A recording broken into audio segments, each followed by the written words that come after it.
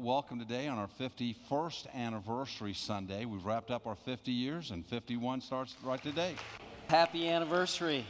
As most of you know, today we are wrapping up a one-year celebration of our 50th anniversary, and it's been a great year, and it was 51 years ago that Calvary Church had their first service, and actually it wasn't Calvary Church back then. As we all know, it was Calvary Temple back then, and it was the Knights of Pythias Lodge that a group of people gathered on that first Sunday. So I grew up in a Presbyterian church, pretty traditional Christian family, grew up going to church. We really stopped going to church as a family in middle school.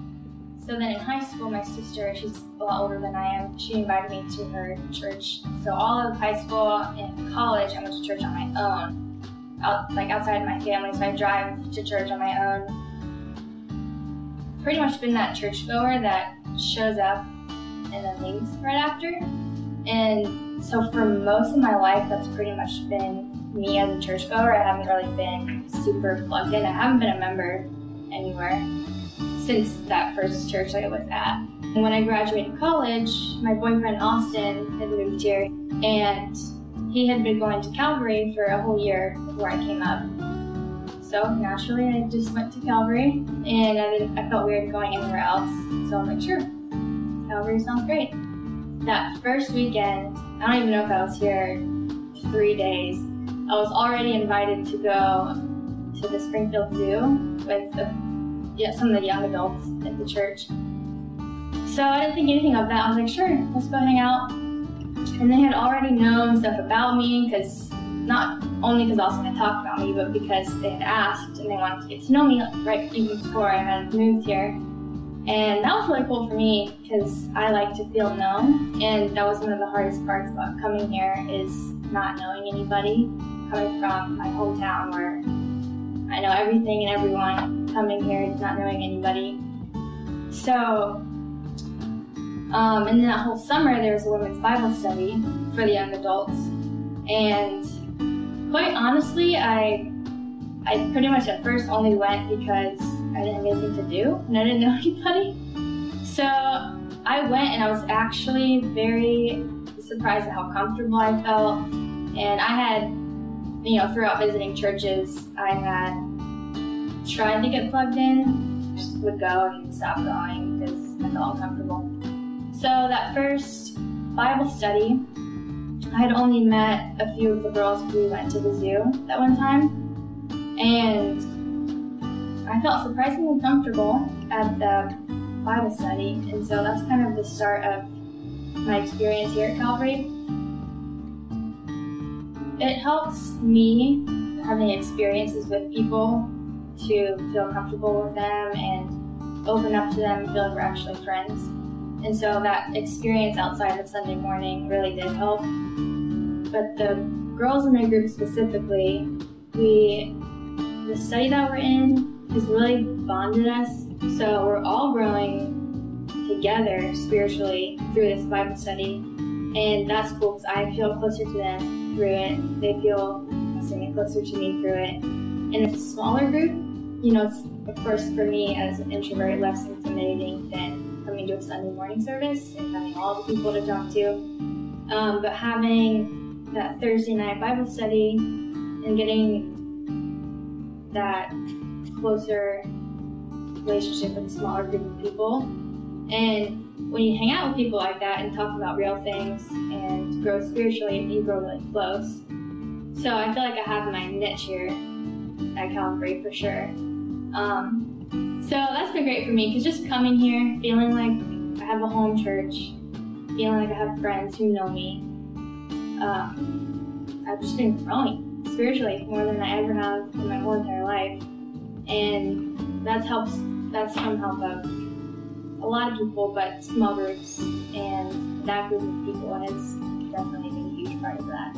I've been that person to just come in and leave and clearly wasn't getting the job done. So coming in and having a group of people that I know and that know me has helped me personally a lot.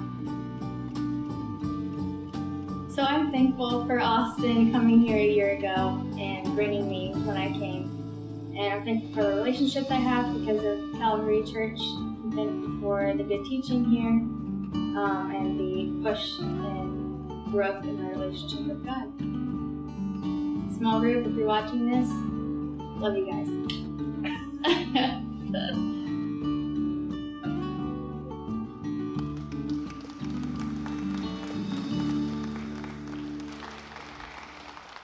Good morning. My name is James Joseph. I'm Shauna Joseph. And actually, after seeing some of the videos and pictures yesterday and the commercial of circa 1996, Pastor Johnson, I almost want to say, hi, I'm James Joseph. But at any rate, we just wanted to share, we were asked to share a little bit of our testimony of how we found Calvary and what Calvary means to us. We moved down here as a family in 2015. I came down here initially in early 2015, January, February of 2015, for work. I had found new work in Springfield, and my wife was still looking for a job down here. Our kids were still in the middle of a school year, so we had decided we didn't want to move to Springfield until the summer, until my wife found a job, until the school year back up in Chicago had ended. And so I came down here, and I grew up in the church, and I was here during the week. I had an apartment. I would go home back up to Chicago every Friday night or every Thursday night and spend the weekends there. But while I was here, I wanted to make sure that I found some kind of a church service to go to, at least during the week. If I was here all week, alone, working all day, and then go to my apartment at night, it made sense to find something to do in the middle of the week. And it was a Wednesday, actually, that I was just on Google looking for churches, and I found Calvary Church. And it was very important for me to find a church that had a strong doctrine in a Bible-believing church, a Bible-preaching and a Bible-teaching church, and one that was of the faith that I was very similar to. So growing up in Chicago, my dad's a pastor, and he's the pastor of a Pentecostal church, and I came to church here, and I don't know if it's because I'm a pastor's kid and Pastor Mark is a pastor's kid, but it was a Wednesday evening service, and there was a prayer service, and I had met Pastor Paul, I had met Pastor Mark. At the end, there was an altar call, and there was communion. And I had the opportunity to talk to both of them, and I learned a lot about both of them just very quickly in that initial conversation about who they were as people. I had some immediate connection to Pastor Mark. I learned that Pastor Paul is absolutely hilarious in those 3.5 minutes. And there was something about Calvary that just felt right to me. So going back in my history, I grew up in the church, like I said. My grandfather was the first Pentecostal in his family. He came from a nominal, like an Orthodox background, but when he became Pentecostal, when he decided to accept Jesus as his Savior, when he decided to make a public testimony in water baptism, he was literally beat up and kicked out of his house for it. He was excommunicated from his family. He lived homeless for several weeks until he found a job where someone said, hey, if you serve as a farmhand and take care of our animals, we'll give you 1 meal a day and you can sleep in the barn. And that's what he did. And that's the early Pentecostal days in the 1920s and 30s in southern India, where my parents were born and raised and where my grandfather was born and raised. And that fast forwards to all the struggles that he had as an early Pentecostal, and not just as an early believer, but as an early church planter, as an early evangelist back in the Indies. Back in the 20s, 30s, and 40s, he traveled all over India preaching the gospel. And my father eventually came to Chicago in the late 60s, and he came to Chicago to go to Bible school. He went to Bible college here. He got his undergrad and his master's in divinity here up in the Chicagoland area. And his goal was, come to Chicago, get your education, and go back home, because he was raised in India, where it's like 120 degrees on a cold day, and he came to Chicago in February of 1969.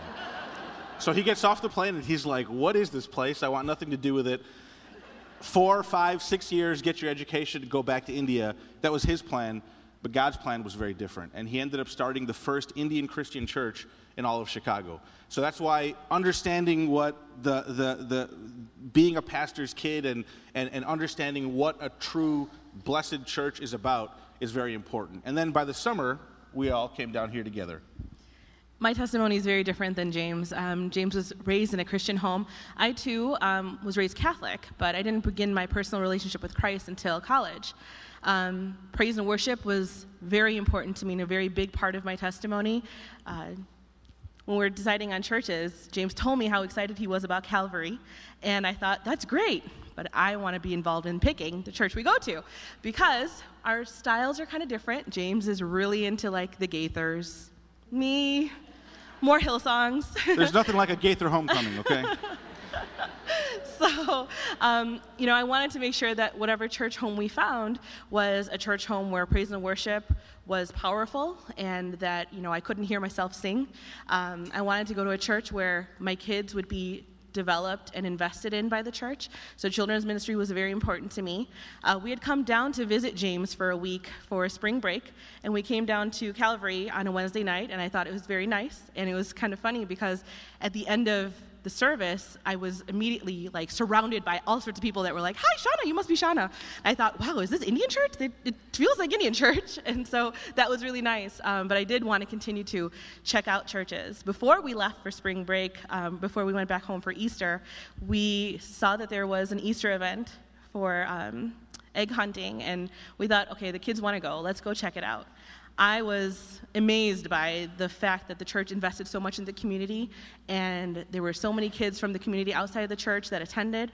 Our kids loved it, and I don't even know him, but I think I'm going to call him out by name. I believe it was Emmanuel that was up on stage dancing, and our kids were a couple years younger, so 4 and 6, and they were watching him dance to, forgot what the song was, but they were watching him dance and trying to be like him and dance like him, and they just had such a blast that day. So we did come back and visit after we moved here, and I said, okay, now for the next few weeks, let's hop around and check out a few different churches.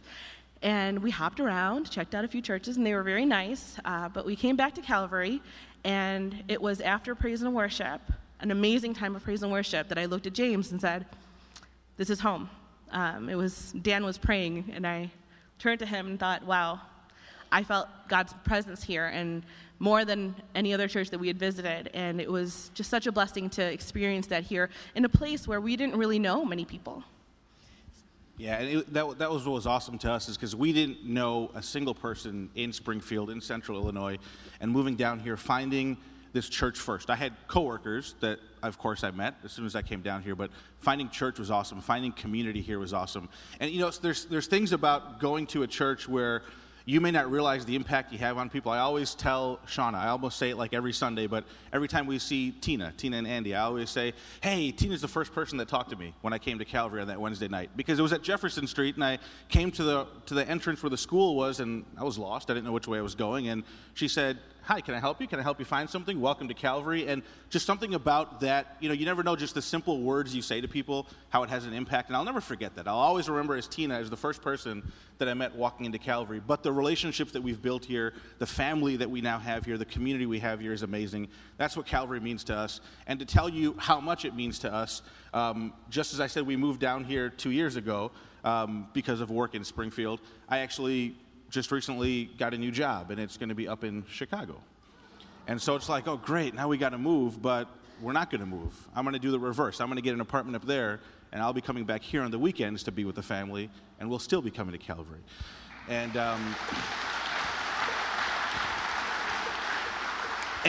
because my dad's the pastor of a church in Chicago, don't ever tell him when you meet him that I said that, but we'll be coming here instead of going to his church in Chicago. But we absolutely love Calvary. We love Pastor Mark and Renee, the entire family of Calvary, and what you're doing for this community. It's amazing. God bless you.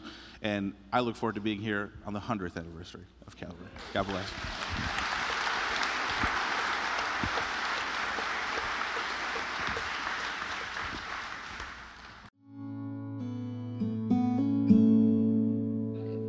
It was about 2 years ago, a little bit more. Vicki and I just realized that the church we were going to, we weren't getting fed. And I equated to going to a restaurant, not getting fed, and walking away hungry, and yet you keep coming back because your friends are there. And so the friends and Vicki and I decided to start looking around for another church where we could get fed. And we went to another church and found it to be a little bit better. And Calvary was the next one on the list. Even when we first walked in, there's people meeting you at the door, welcoming you. And then you come in and everyone's there talking, welcoming you, friendly, and everything like that. And it just, you feel welcome there. Then we got into the service, and the music was wonderful. Really stirs you spiritually as well. And then Pastor Mark started preaching, and we walked away full that day. And then after the service, I think one of the things too that just feels so good is you see Pastor Mark and Renee and other staff walking around, just being common people. Pastor Mark, Pastor Paul, other staff members give you their cell phone numbers, and they respond when you call them. They take your text messages and answer them. You ask for prayers, you know they're being done. It's encouraged me going to Calvary to actually do more Bible study. I feel myself moving along, getting back in and moving along that path better, more often. Also, I've seen Vicki is the same way, which really touches my heart to see her grow. I see the outreach that Calvary does. I just love the single mom Saturday. I just, what a way to minister to a lot of people. All you need to do is have one of those women tell you thank you, and you're the one who's been ministered to. We tell everyone about Calvary and trying to get them to come because it's just so alive. And they say some of the same things I'm saying. It's just very friendly, very spiritually awakening services. Even on days when you don't feel like going, you still get up and go. Calvary is a church where you're going to go and grow spiritually, emotionally. You're going to make friends. Even if you don't want to, you're going to make friends. And they're going to be there for you. They're going to help you. When I walked in, I said, we're home.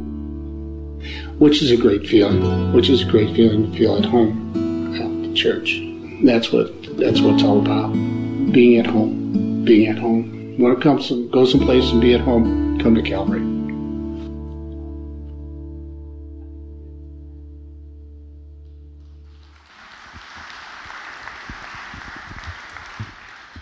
Well, good morning.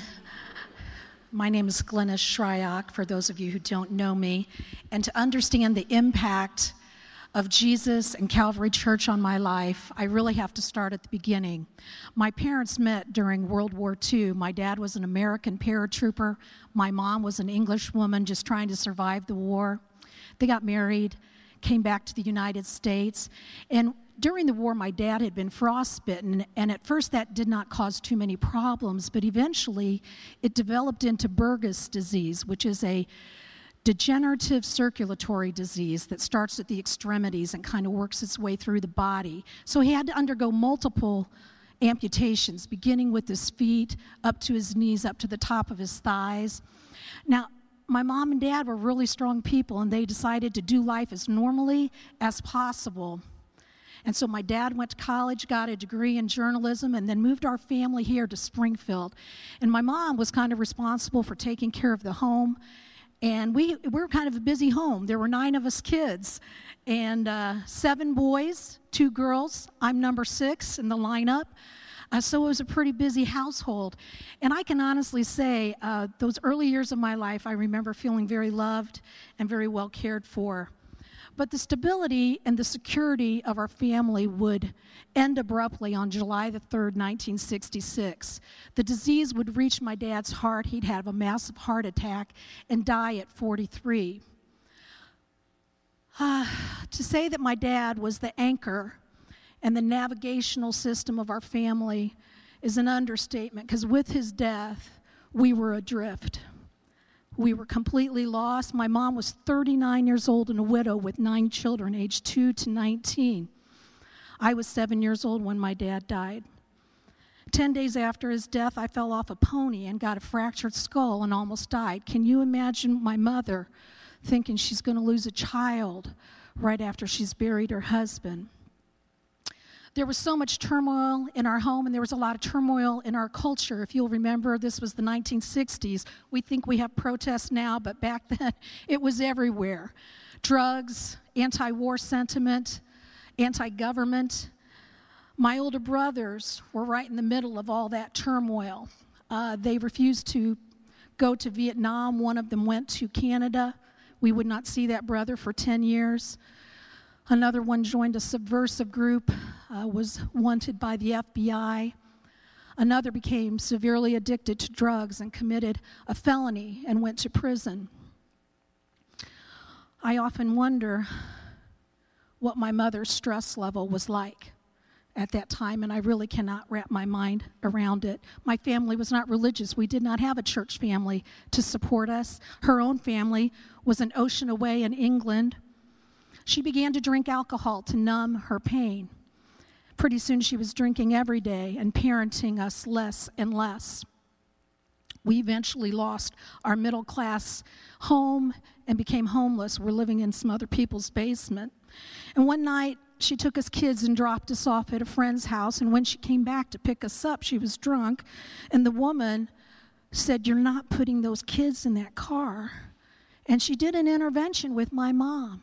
She took my mother to the hospital where she could begin to detox and then go into rehab and then finally into recovery. But for us 5 kids, this was like another death. No dad, no big brothers, and now our mom was gone. DCFS picked us up and we were in foster care for the next 2 years. But then 2 years later, long years later, we were reunited. My mom had met and married a wonderful man while she was in rehab, John Fournier. And we were so thrilled to be back together again as a family. We quickly fell in love with John just because he loved our mom so much. And he loved us too. Got us pets, taught my brothers how to hunt, how to fish. And it was just incredible to feel like a family. But even love could not keep tragedy away from us. John got lung cancer and died before their 3rd wedding anniversary, and we were devastated, and it seemed like my family could never recover. My 3 younger brothers fell apart pretty quickly. There was early drug use, dropping out of school, addiction, violence, another felony drug charge, another federal prison sentence, and the cycle of chaos and self-destruction took that next generation of boys. So frankly, it's against all odds that I would be a person standing here in a church speaking to you, except for the grace of God. The direction of my life changed, and you can see it right back there on that timeline. I was 14 years old when a friend invited me to church. At first, I came just to be in such an exciting place. There were hundreds. There were so many teenagers. And there was great music. And there were cute boys. So of course I came back. But then the good news, the gospel, which means good news, the good news of salvation broke through those superficial things. The good news of salvation, that sins could be forgiven, that God had plans and purposes for this life, for this life. Could it be true? Could God really want me in his family? Over and over, service after service, I would hear this appeal to surrender, to obey. I obeyed, and I surrendered, and I've never looked back.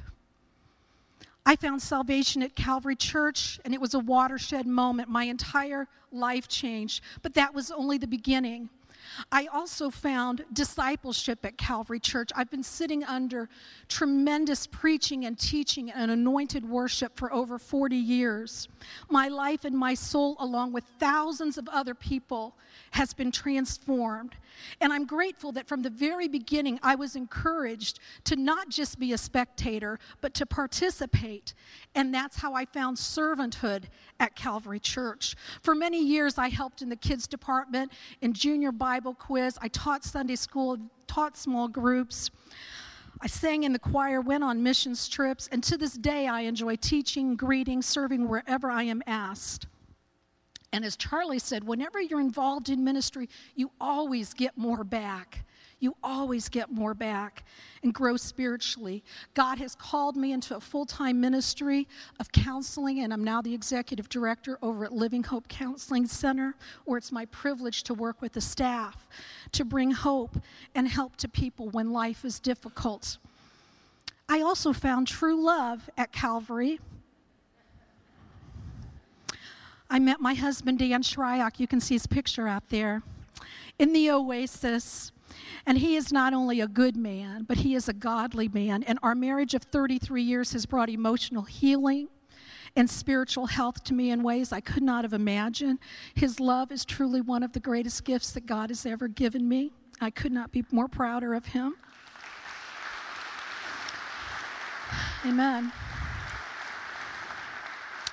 I also found partnership at Calvary. Together, Dan and I have raised our 3 daughters here. I'm not kidding. From the minute they were dedicated at the altar through every children's program, every youth program, we educated them at the daycare and Calvary Academy. And I'm telling you, we will be grateful forever for the number of people that have poured into our kids' lives. And then I also found spiritual mentorship at Calvary. Now, this is a real long list. I don't have time to go through it. But our founding pastor, M.C. Johnson, was not only my pastor, but he was my spiritual father. It's hard to imagine me becoming a Christian without thinking of Pastor M.C. and Mrs. J. and Chet and Angie Squires and their spiritual vision. And I, along with so many others, are indebted to them for that vision, because Calvary Church came through their passion. And I agree with Jeff. I cannot wait to see Pastor MC in heaven. I'm going to hug him first, though, Jeff. And then there's Pastor Mark, who has been my friend for over 40 years and my pastor. His leadership keeps us grounded, Calvary Church. He keeps us in the Word of God, being led by the Holy Spirit. I look to Mark as a spiritual compass in my life, pointing me true north when this whole world might be going crazy. And he's leading us, Calvary Church. He's leading us, and I'm so grateful for that. So thank you, Pastor Mark. Yes. And I thank the staff of Calvary Church for all that they've done.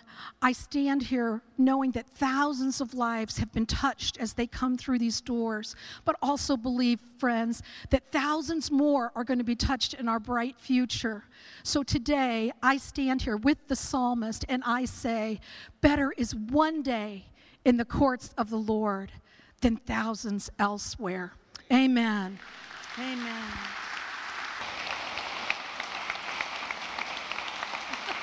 Thank you. Love you. Love you.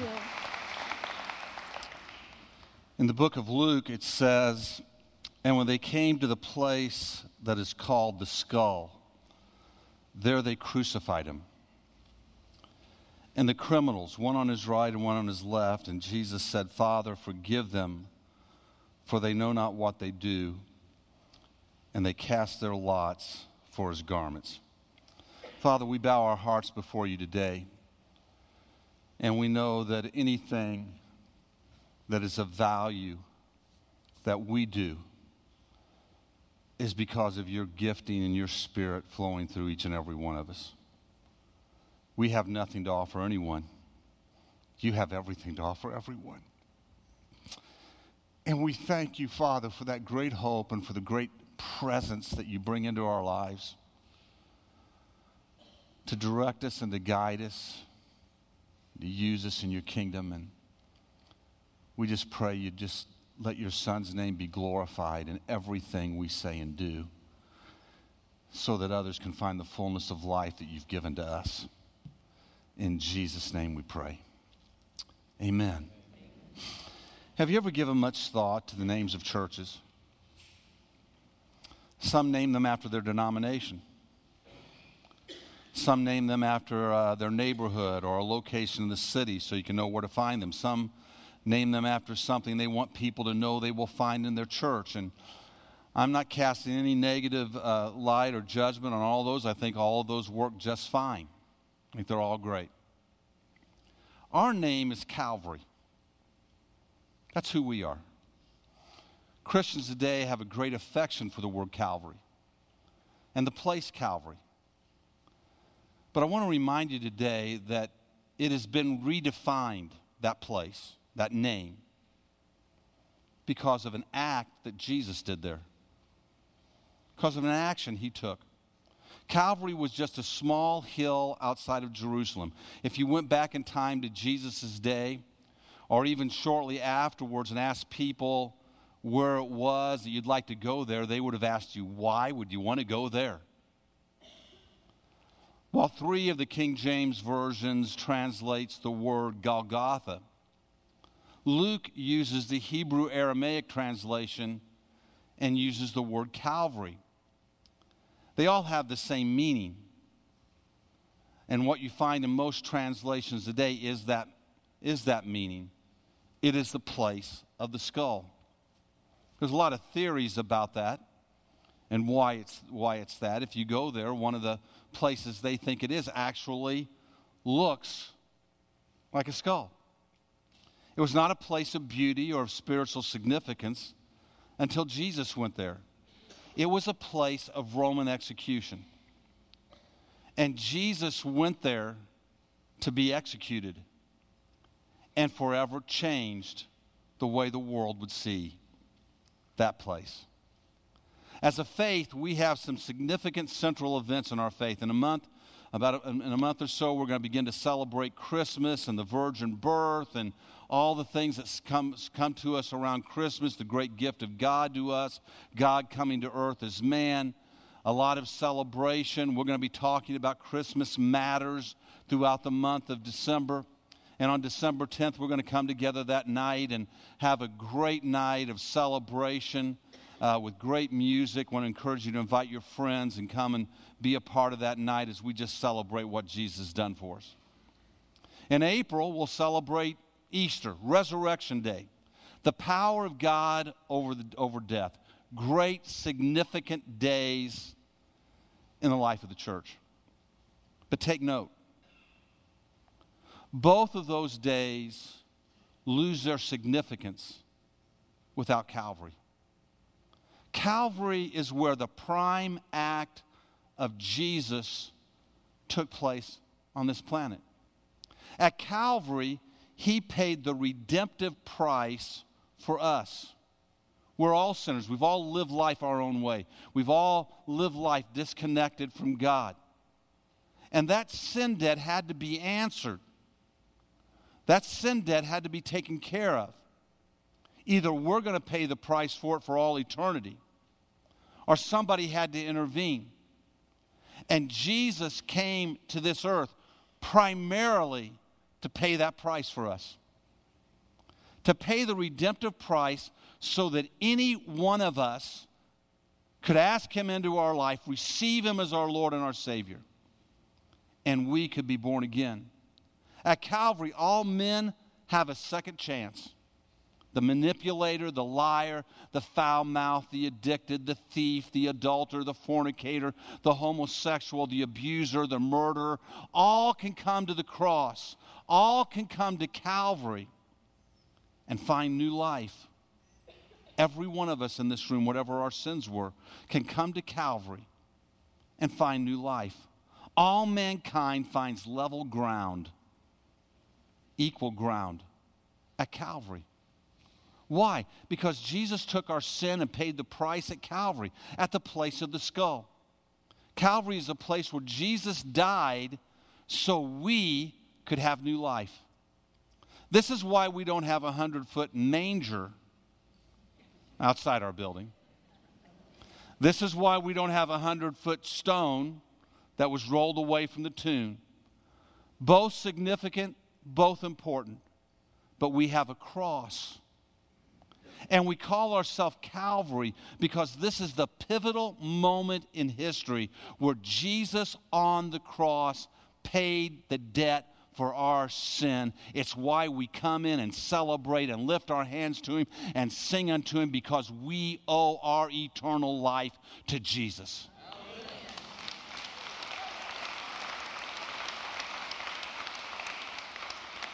Calvary's not just the name of our church. Calvary is where the world was forever changed and where we were given the opportunity to know God and to live life to the fullest.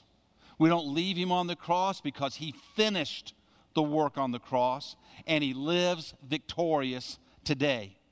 He paid our price so we can have new life. Now I want you to hear this. Jesus never said to us, raise your hand at an appeal and you'll be okay. Jesus never said to us, walk down an altar and pray a prayer with somebody and you'll be okay. Jesus doesn't say to us, oh, you just have to be baptized and you'll be okay. All of those things can be important. What Jesus says to us, this is really important to capture. What Jesus says to us in John chapter 3 is this: you must be born again. You must be born again. Jesus tells us that this is a work of the Spirit of God upon the life of a person who calls on His name. Now listen, second generation Christians, I'm a third generation Christian. Religious people have been religious all of your life. We have trouble right here. We have trouble right at this point. We think, you kind of get this, I come to church and I've done all the right things. I've been baptized and I've gone to the right classes and I know all the right stuff. But it's not, all that is important and is good. But it does, just like Christmas and just like the tomb and the resurrection become empty without Calvary. All of it becomes empty without Calvary, without the born-again experience that comes by the power of the Spirit of God, that is witnessed to by the fruit of new life, where the old begins to pass away and all things become new. We call ourselves Calvary. We put up the cross, not as a symbol of death. It is a symbol of life. The cross is a symbol of love. Calvary is a symbol of celebration. It is a symbol of forgiveness. Calvary is a symbol of hope. It is a symbol of the second chance. It is a symbol of remembrance that Jesus went to Calvary to answer the debt to justice that God requires and to offer the gift of love that God's nature demands. Jesus went to the place of the skull to fight for us to have new life. And just before He went there, He sat with His disciples and He started an ordinance that we do to this day, where He put a piece of bread in their hand and He broke it so that we would do it generations later to be reminded. He gave a real body. A real body was broken for us so we could have life. He gave them a cup to drink, and He said, drink of this. This is my blood of the new covenant, of the new deal we have with God, that if we accept that blood upon our life and that work of Christ upon our life, that we can be set free and made clean. Amen. We're not changed at the manger. We're not changed at the empty tomb. We are changed at Calvary.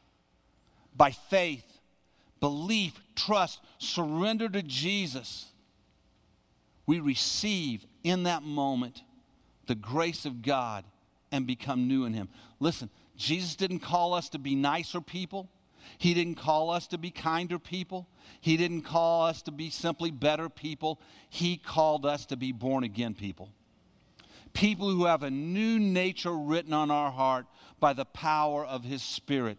Jesus came to make mankind new, not by rules, but by a new nature, a new spiritual DNA in our spirit, that every Christian looks at people and talks about the need to receive Jesus into their life and be changed by our spirits being reborn by the Spirit of God. At a moment like this, the Spirit of God witnesses to our spirit, tells us we need to be born again. And we lay everything else down. We put our trust in him to be our Savior for eternity and to be our Lord upon this earth. Friends, that's why we put up a 100-foot cross and point people to what Jesus did there. That is why we call ourselves Calvary. That is why we do all the ministries that we do, so that others will consider this prime call of Jesus, that we are all sinners, that we all owe an impossible debt, but that at Calvary he paid it for us so that anyone who calls on his name will be saved.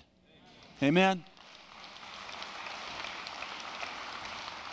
And when you do that, friend, when you do that, you become part of the born again who stand at Calvary, looking to the work that Jesus did on the cross and knowing that he paid the debt for you.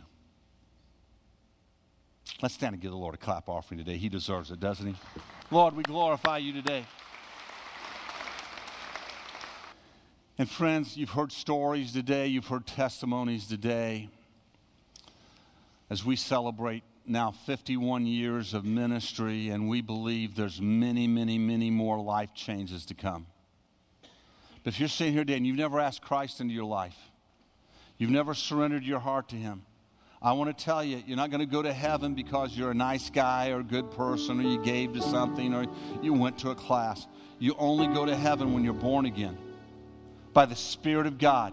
And God tells us very, very simply, Jesus tells us, that anybody who calls on his name will be saved.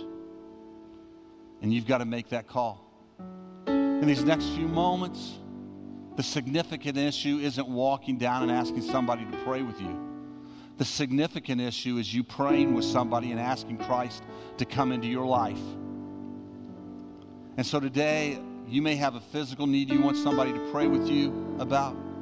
You may have a big issue going on in your family you want somebody to pray with you about. You may be hurting and feeling lonely and just want somebody to pray with you to encourage your spirit. It could be many, many things that would draw you to the altar today. Don't leave if you've got something. Come to the altar and let somebody pray with you. We believe prayer changes things. If you've wandered from Christ, or if you've never asked him in to be the Lord and Savior of your life, let somebody pray with you. And in a moment, the work that Christ has done for you will be applied to your life. Father, in these next few moments as we sing this song together, I just pray that you would lead people, whatever their issue may be, to come and receive your grace and your work in their life. And so, Lord, touch us today. Move in our lives today. And if there's someone here, Father, as I know, as there have been many, many, many times, thousands of times, that needs to get their life right with you, they need to be born again. That they wouldn't put their trust in anything else. They would hear the words of Jesus in John chapter 3, where he tells us we've got to be born of the Spirit. And they would step out and receive that grace in their life as well. In Jesus' name, amen.